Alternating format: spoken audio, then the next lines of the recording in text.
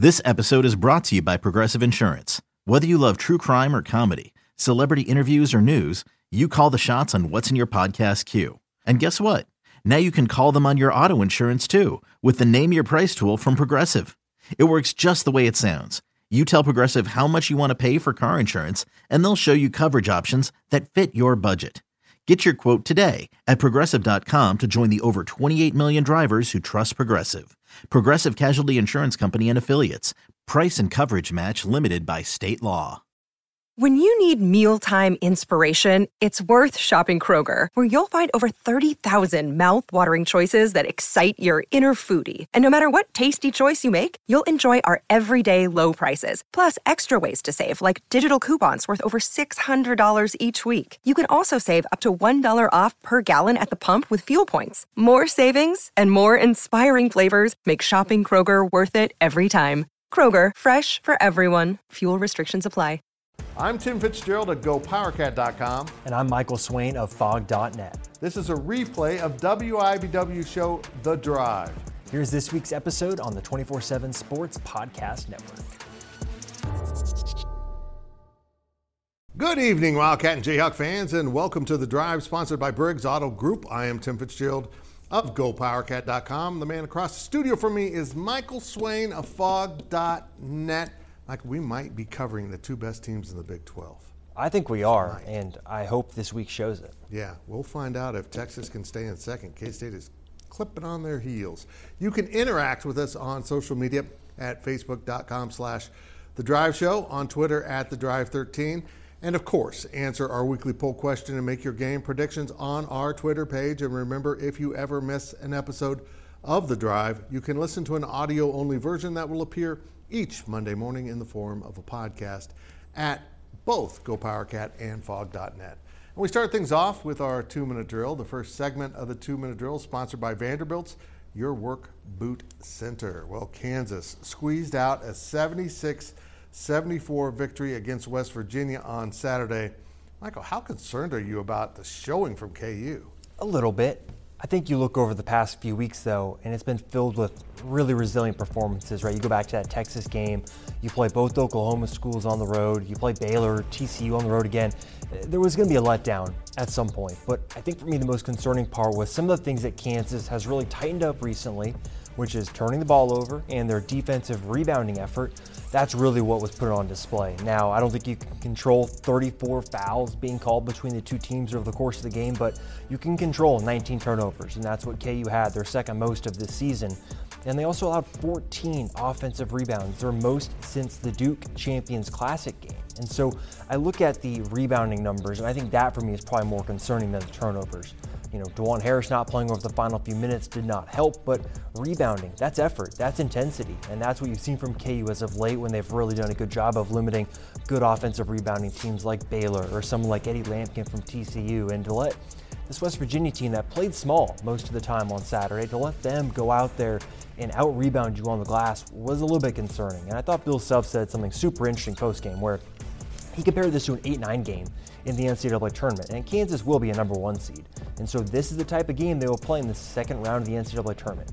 Self said if they played like this in that game, they'll be going home. So I think to some degree it's a wake-up call for KU now at this point in the season. I think every time KU makes a run like this in terms of just positive play, in terms of running towards the Big 12 title, there's a letdown. And now Bill Self and the coaching staff have the opportunity to, over the course of a Sunday night, a Monday, correct it, harp on it so that when they play Texas Tech on Tuesday for a chance to wrap up the Big 12 title, they're ready to play. And then you go to Texas next Saturday for another big-time matchup, and they'll be ready to fix those issues. But overall, I think just the energy and intensity has been something that KU's done really well with as of late, and I think it just took a step down on Saturday against West Virginia. And as we've seen in the Big 12, you have to bring that energy and intensity every single week, or else you have a good shot of being upset. My two thoughts in the game were, one, Kansas played incredible defense on that last West Virginia possession, but West Virginia also, what were they doing? I don't even know what they were attempting to do. It was so bad. It was awful. I felt like that the whole time watching West Virginia's offense. It's like, what in the world are they doing? And then they got two guys that score 20 points. Yeah, they got some guys that can fill it up. Also, the uniforms. Should this game have been shown in black and white? I think it would have been fitting. It felt like it. It felt like it. Yeah, I kind of liked the uniforms. I kind of hated them, but they're historic. Let's just wear normal uniforms. How about that? Okay. All right, let's transition, Fitz, to Kansas State, which is heating up after its third straight game, beating Oklahoma State 73-68 in Stillwater. What has changed about the Wildcats as of late, Fitz? They backed off the gas apparently in practice. They're a little bit fresher in games. They weren't as sharp in this game as they were in their back-to-back home wins over ranked teams. Iowa State being the first one of those, and then Baylor. They turned it over too much. I think they had 16 in this game. They just didn't play quite as crisply as they have been. But when the game got in down the stretch, they hit the big shots. They made the big plays.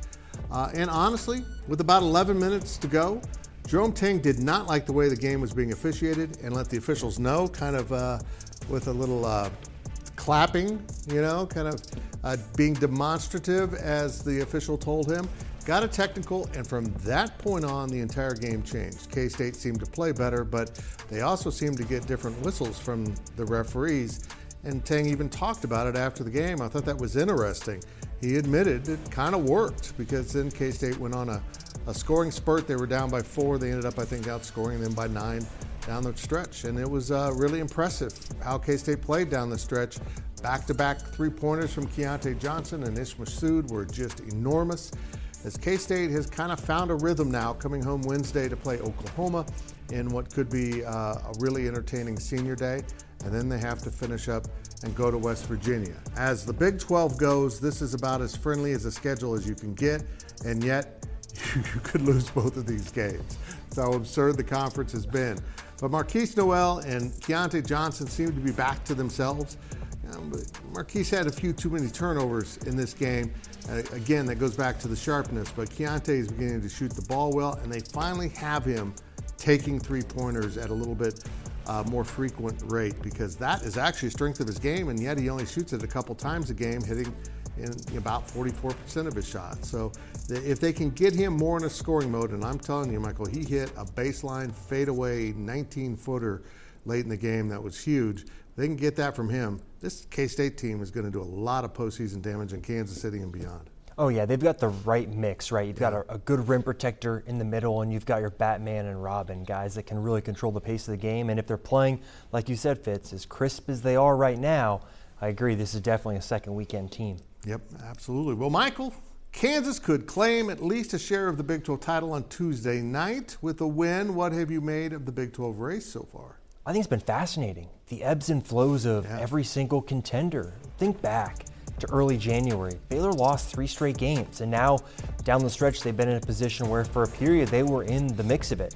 Kansas was in the mix of it at the start of Big 12 play, and then in late January they lost 3 straight games, and you're looking down, and they had one of their worst stretches under Bill Self in Big 12 play where they lost 4 of 5, and you're wondering, is this a team that can really push for the title? And then they've gone out and won those games, and now you look at Texas encountering probably their toughest stretch of the schedule, and they dropped a game to KU. They dropped a game to Baylor, as is expected, and they've got to go to TCU and play KU again. So there's no telling really what the final Big 12 standings could look like. And you've also got a team like Kansas State that really got off to a hot start, played so well, and then, as we talked about a second ago, their Batman and Robin dropped off a little bit, and so they lost some games. But overall, I think this has been an incredibly fun race to follow. I think there have been some fantastic games over the course of Big 12 play.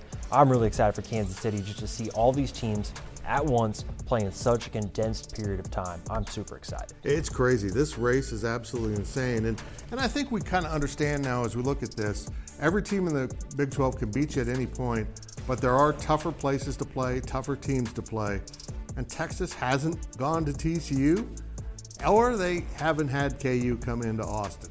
Those are significant games to have to finish with, and they might lose them both, opening up the door for a Kansas State or a Baylor to slide into that second or third seed. You know, it's interesting looking at this. There is a scenario where Kansas State's the 1 seed, but that scenario includes Kansas losing at home, so I don't think that's going to happen. Essentially, both Texas and KU have to go 1 and 2 down the stretch in K-State win out. And because those wins over Baylor, they would win the tiebreaker and be the 1 seed, which is crazy. That's not going to happen. More likely is the 2 seed if K-State can play well here in the final games, get over Texas, and be in that early game of the night session. But they still could be the 4 seed, maybe even the 5 seed. I haven't broken that down, but it's so much to be sorted out in the final week of Big 12 basketball, just the way we thought it would be. But KU's going to win this thing. Whether it's shared or not, they're going to win this thing, and I think they're going to win it outright. It's crazy, Fitz. We'll talk about it in a second, but what KU's done this year has been really impressive. And you mentioned Texas, too. I think they lost at Iowa State, they lost at KU, they lost at Baylor. Now they go and play TCU. I'm just interested to see, because this Texas team has been really good at home, but has it really traveled for them as much on the road? I'm not too sure. Yep. Well, now let's take a look at your poll question results. The poll questions are brought to you by Midland Exteriors. Love the home you live in. Call today for a free estimate. All right, well, last week's question was, how many Big 12 teams deserve an NCAA tournament bid? 7 got 11% of the vote, 8 got the majority, 39%, 9 got 20%, and 10 got 30%. That's wild. Do you think that 8's a lock at this point? Yes, I think it should be. I think you look at probably Oklahoma being a bubble team, and I think probably Texas Tech right now. I think West Virginia should be in. Yeah, we'll talk about that a little bit later, but I'm leaning into 9 pretty good right now. I think this conference is that good. Here's this week's question, though. Who has been the most disappointing team in the Big 12 this season? In other words, if 9 get in, who doesn't? Oklahoma at 4-12, Texas Tech 5-11, West Virginia, who was supposed to be pretty good this year, 5-11. Vote on our Twitter page at The Drive 13. All right, that will do it for this half of the 2-minute drill, but we will be right back with more on KU and K-State on The Drive.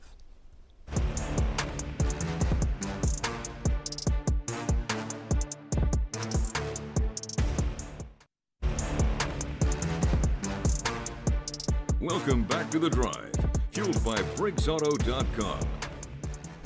We are back, and we continue our weekly 2-minute drill. This segment of the 2-minute drill is sponsored by Copeland Insurance Agency, part of your community for more than 60 years. Well, in an odd turn of events, we're going to move to the gridiron, where KU football is set to start spring practice this week. What should KU fans look out for during spring ball? Oh yeah, Fitz, football. Let's do it. KU's going to win the Big 12 on Tuesday, but spring practice starts at the same time. I think there's a few things KU fans need to be looking out for. Obviously, I think the first one is when you return this much talent and this much production, injuries, right? You look at Kenny Logan not being available for spring after off-season surgery. Lance Leipold told me this past week that Marvin Grant will not be available for the first portion of spring. Can they limit any sort of other injuries that might bleed into the summer program or maybe even a preseason camp? That's going to be huge. I think building confidence on defense is going to be huge. You look at KU, basically they're replacing almost the entire front 7. They returned their 3 starting linebackers, but the depth pieces behind them are all going to be new. The front 4 is basically all going to be new. So can they, over the course of spring, build enough confidence within that group where when they hit fall camp, it's not necessarily who's going to win the starting job, it's can they get more time on task together to learn each other, their strengths, their weaknesses, their tendencies. I think that's going to be huge for Kansas starting the season on a strong foot, because you look at that test against Illinois in week 2, they have to be ready in the trenches. And I think third, can they build depth, right? I think you talked about it there with the front 7, but Ethan Vasco. This could be Jalen Daniels last year. It's obviously going to be Jason Beans last year. Can Ethan Vasco get some reps, build some confidence himself to where maybe in camp he's able to get some time and flash a little bit where you feel better about him going into next year? What about maybe some of those young wide receivers, young offensive linemen?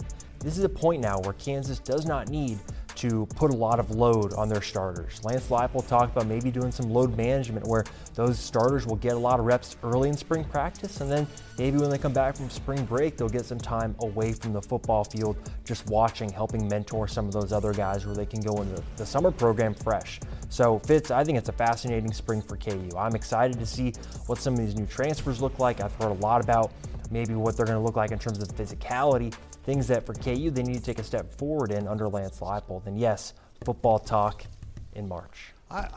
It's not even March, brother. We're still in February. Almost we got March. The KU guy talking about football, and the K-State guy is about to do another basketball segment. We are in bizarro world. It's a fantastic I time. don't understand. I love it. All right, let's get to your next topic, Fitz. Now that K-State is warming up, how much attention does Jerome Tang deserve for postseason honors? And I'm going to wrap player honors into this too, so I can fill my 2 minutes. Look, we made a really strong argument for Bill Self being National Coach of the Year. I can see a world in which he wins that award and Jerome Tang wins the Big 12. But Scott Drew came out and said that his brother, Jerome Tang, that's what they call each other, belongs as the National Coach of the Year and measured against expectations because K-State almost had none as the 10th pick in this conference. Jerome Tang's been pretty incredible. And now that they're warming up and surging at the end, you can really start to wonder if he will get consideration on the national stage. But for sure, I think he belongs in the Big 12. And the reason why I say that, you can have Bill Self nationally and someone else in the conference is because they're measured two different ways. And I think the measurement for Coach Tang in this conference works out in his favor, but maybe it does nationally. Now we come to the idea that is Marquise Noel playing his way into possibly being the conference MVP. His stats are amazing. His numbers are amazing. But for me, he's been a little bit too inconsistent. Now maybe Jalen Wilson's been a little more inconsistent as of late, but Marquise has had some real, ups and downs. He's had some really huge games that pad his numbers, and then he's had some pretty poor games lately. I asked this question: who's the MVP on the Kansas State team? Because it might be Keontae Johnson, despite having lesser numbers, because it strikes me that every time Keontae isn't quite as good as he needs to be, K-State probably loses. And they've had some games where Marquise Noel didn't do all the things he does, and they've won. I don't know, but I know this, all of it is unexpected. All of it is so out of the realm of believability from the season start that it's stunning what's happened with K-State basketball. This is a team that's looking at being on the 3 line and maybe even the 2 line as a 2 seed going into the NCAA tournament.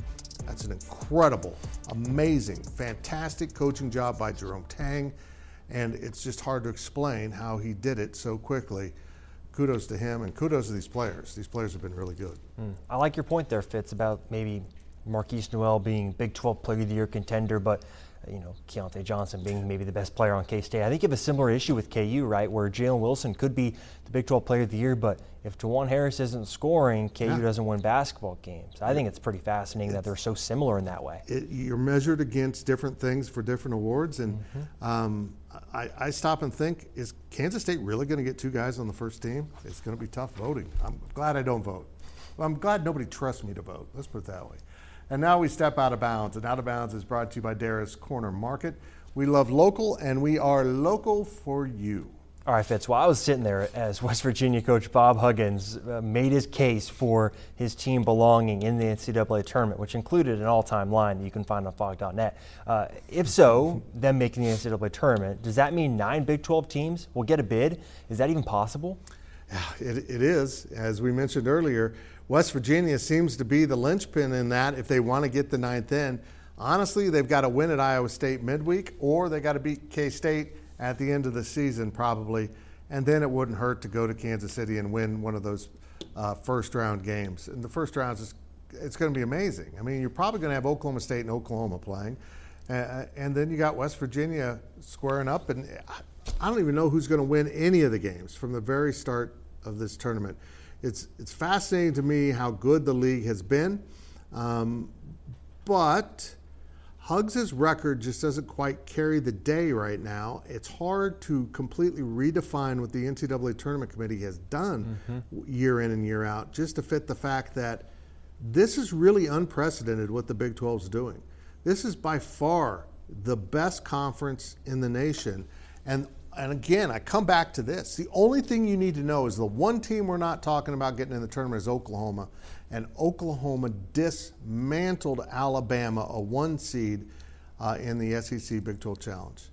That just says it all to me, how loaded the conference is.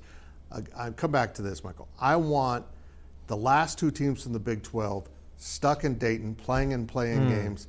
Let's see what they're made of. And if they can get that first game against, I don't want them playing each other. I want them playing separate. If they can get that out of the way and get into the bracket, 9 in the field of 64. And honestly, they all could win. It's going to be fun to watch. Oh, yeah, Fitz. And I'll say this. I actually think West Virginia isn't even the 9th team. I think they're the 8th team. I I think Texas Tech might be even closer to being maybe that 9th team if you want to look at some of the current bracketology. I think West Virginia should be in. I know 5 Big 12 wins, but you look at the advanced numbers, you look at the non-conference schedule, I think they've done enough where they deserve to be in. Again, if we're going to measure this based on how tough the Big 12 has been. The Tech and West Virginia could meet in that first-round game, and wow, there could be a lot at stake there. Let's hear from the fans, and our fan question is sponsored by Meadowlark. Retirement awaits in Manhattan, where you can live your way every day. Here's this week's question. Is Bill Self's coaching job the best one he's ever had? I read that totally wrong. That's from Joe and Lawrence. You get the idea. Michael, what you say? It's up there. I don't know about absolutes, but to lose what KU lost from the national title team, to have a player like DeWan Harrison, Jalen Wilson step up, a freshman and Grady Dick come in, and also having a guy in KJ Adams really improve. I mean, it's just impressive, the overall coaching and cohesion job that he's done, because this isn't even what the team was supposed to look like. KJ Adams was not supposed to be the center, and here they are. I'm just so impressed. Yeah, it's been very impressive. All right. Well, remember to ask us your questions on our Facebook page and on Twitter at The Drive 13. When we return, we will look at our predictions here on The Drive.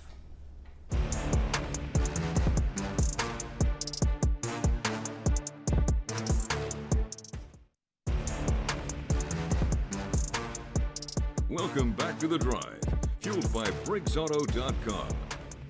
It's time to head down the home stretch of this week's show. Now let's take a look at our predictions. Predictions are brought to you by Kites and Kites Aggieville Draft House, meeting your friends at Kites and the Draft House since 1954. Remember to make your weekly predictions on our Twitter page at The Drive 13. Here are last week's results. Our viewers continue to school us on how to pick games. They went 2-1. Michael and I both went 1-2. Here are this week's picks. Let's get rolling here. Texas at TCU's a pick 'em. You got? I got Texas. I'll take the home team Frogs. Let's get another Texas game here. KU goes to Texas. We'll take Texas as a 2.5-point favorite. I'll take KU in the points. I think this is a close game. Yeah, I do too. I'll take Texas just to be that guy. Our last game of the week is K-State finishing up at West Virginia. Just like Oklahoma State, we put West Virginia as a 2.5-point favorite. I will take the Cats. I'll take West Virginia. Again, make your picks on our Twitter page at The Drive 13. Woo! It's time for our On the Clock segment. On the Clock is sponsored by Carpet One, by Local for a strong local community. And we start off with Michael Swain.